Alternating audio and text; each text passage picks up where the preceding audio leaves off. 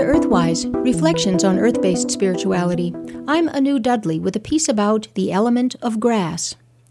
I sing the praises of grass, that greenness that spreads across yards and meadows, pushes up between the cracks and sidewalks, and takes over the vegetable rows of inattentive gardeners. People may complain about having to mow the lawn, but grass is so much more than just a summer chore.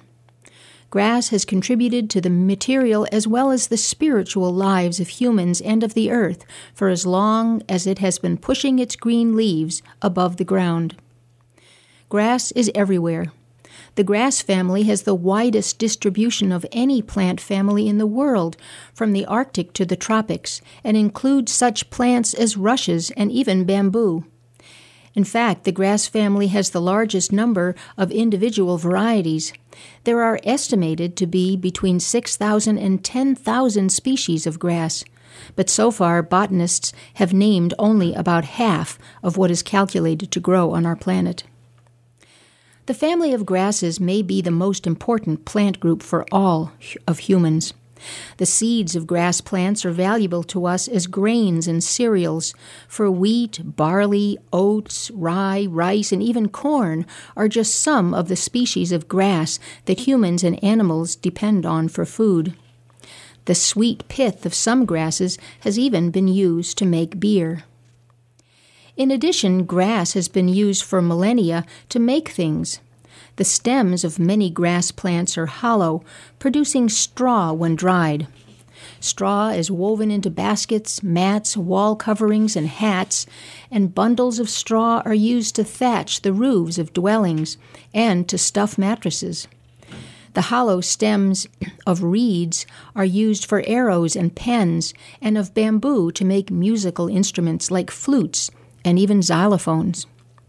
We use the word grass to refer to marijuana because the rhizomes of certain grass plants contain psychoactive properties called tryptamines. When processed correctly, these grass rhizomes yield psychoactive effects similar to ayahuasca, and grasses are now being tested to develop ayahuasca analogs for medicinal applications.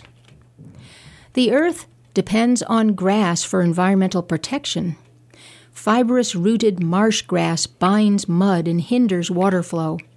Thus, grassy wetlands hold large amounts of water and keep it from running off into rivers and the ocean, so that the water can percolate into the ground and recharge aquifers and prevent flooding.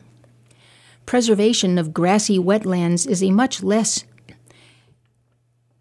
expensive type of flood control than dam construction, and contributes to a healthy ecosystem. At a time when more and more land is being paved over or given over to highly mechanized farming, we should mourn the loss of grass, which stabilizes dunes and prairies and captures the rain so it can return water to the earth. In Walt Whitman's work, Leaves of Grass, he asked, "What is grass?" And he answered, "I believe a leaf of grass is no less than the journey work of the stars." So mystically important did grass seem to him. Herbalists explain the esoteric meaning of grass to be the power of protection, and it was an ancient custom to tie knots in the grass growing around a home to protect it from negative energy. And isn't grass the earth's natural form of protection? And isn't grass the natural keeper of the boundary land between the living and the dead, being between manifesting and transformation? Walt Whitman suggested this when he described grass as the beautiful uncut hair of graves, alluding to the unseen growth and regeneration going on underground and materializing as grass. Carl Sandburg, in his poem Grass, wrote, "Pile the bodies high at Austerlitz and Waterloo. Shovel them under, and let me work. I am the grass. Let me work." Let the grass cover the earth, protect living things, and aid in the perpetual process of disintegration and regeneration. I am the grass. Let me work. Blessed be. You've been listening to Earthwise, Reflections on Earth-Based Spirituality. I'm Anu Dudley.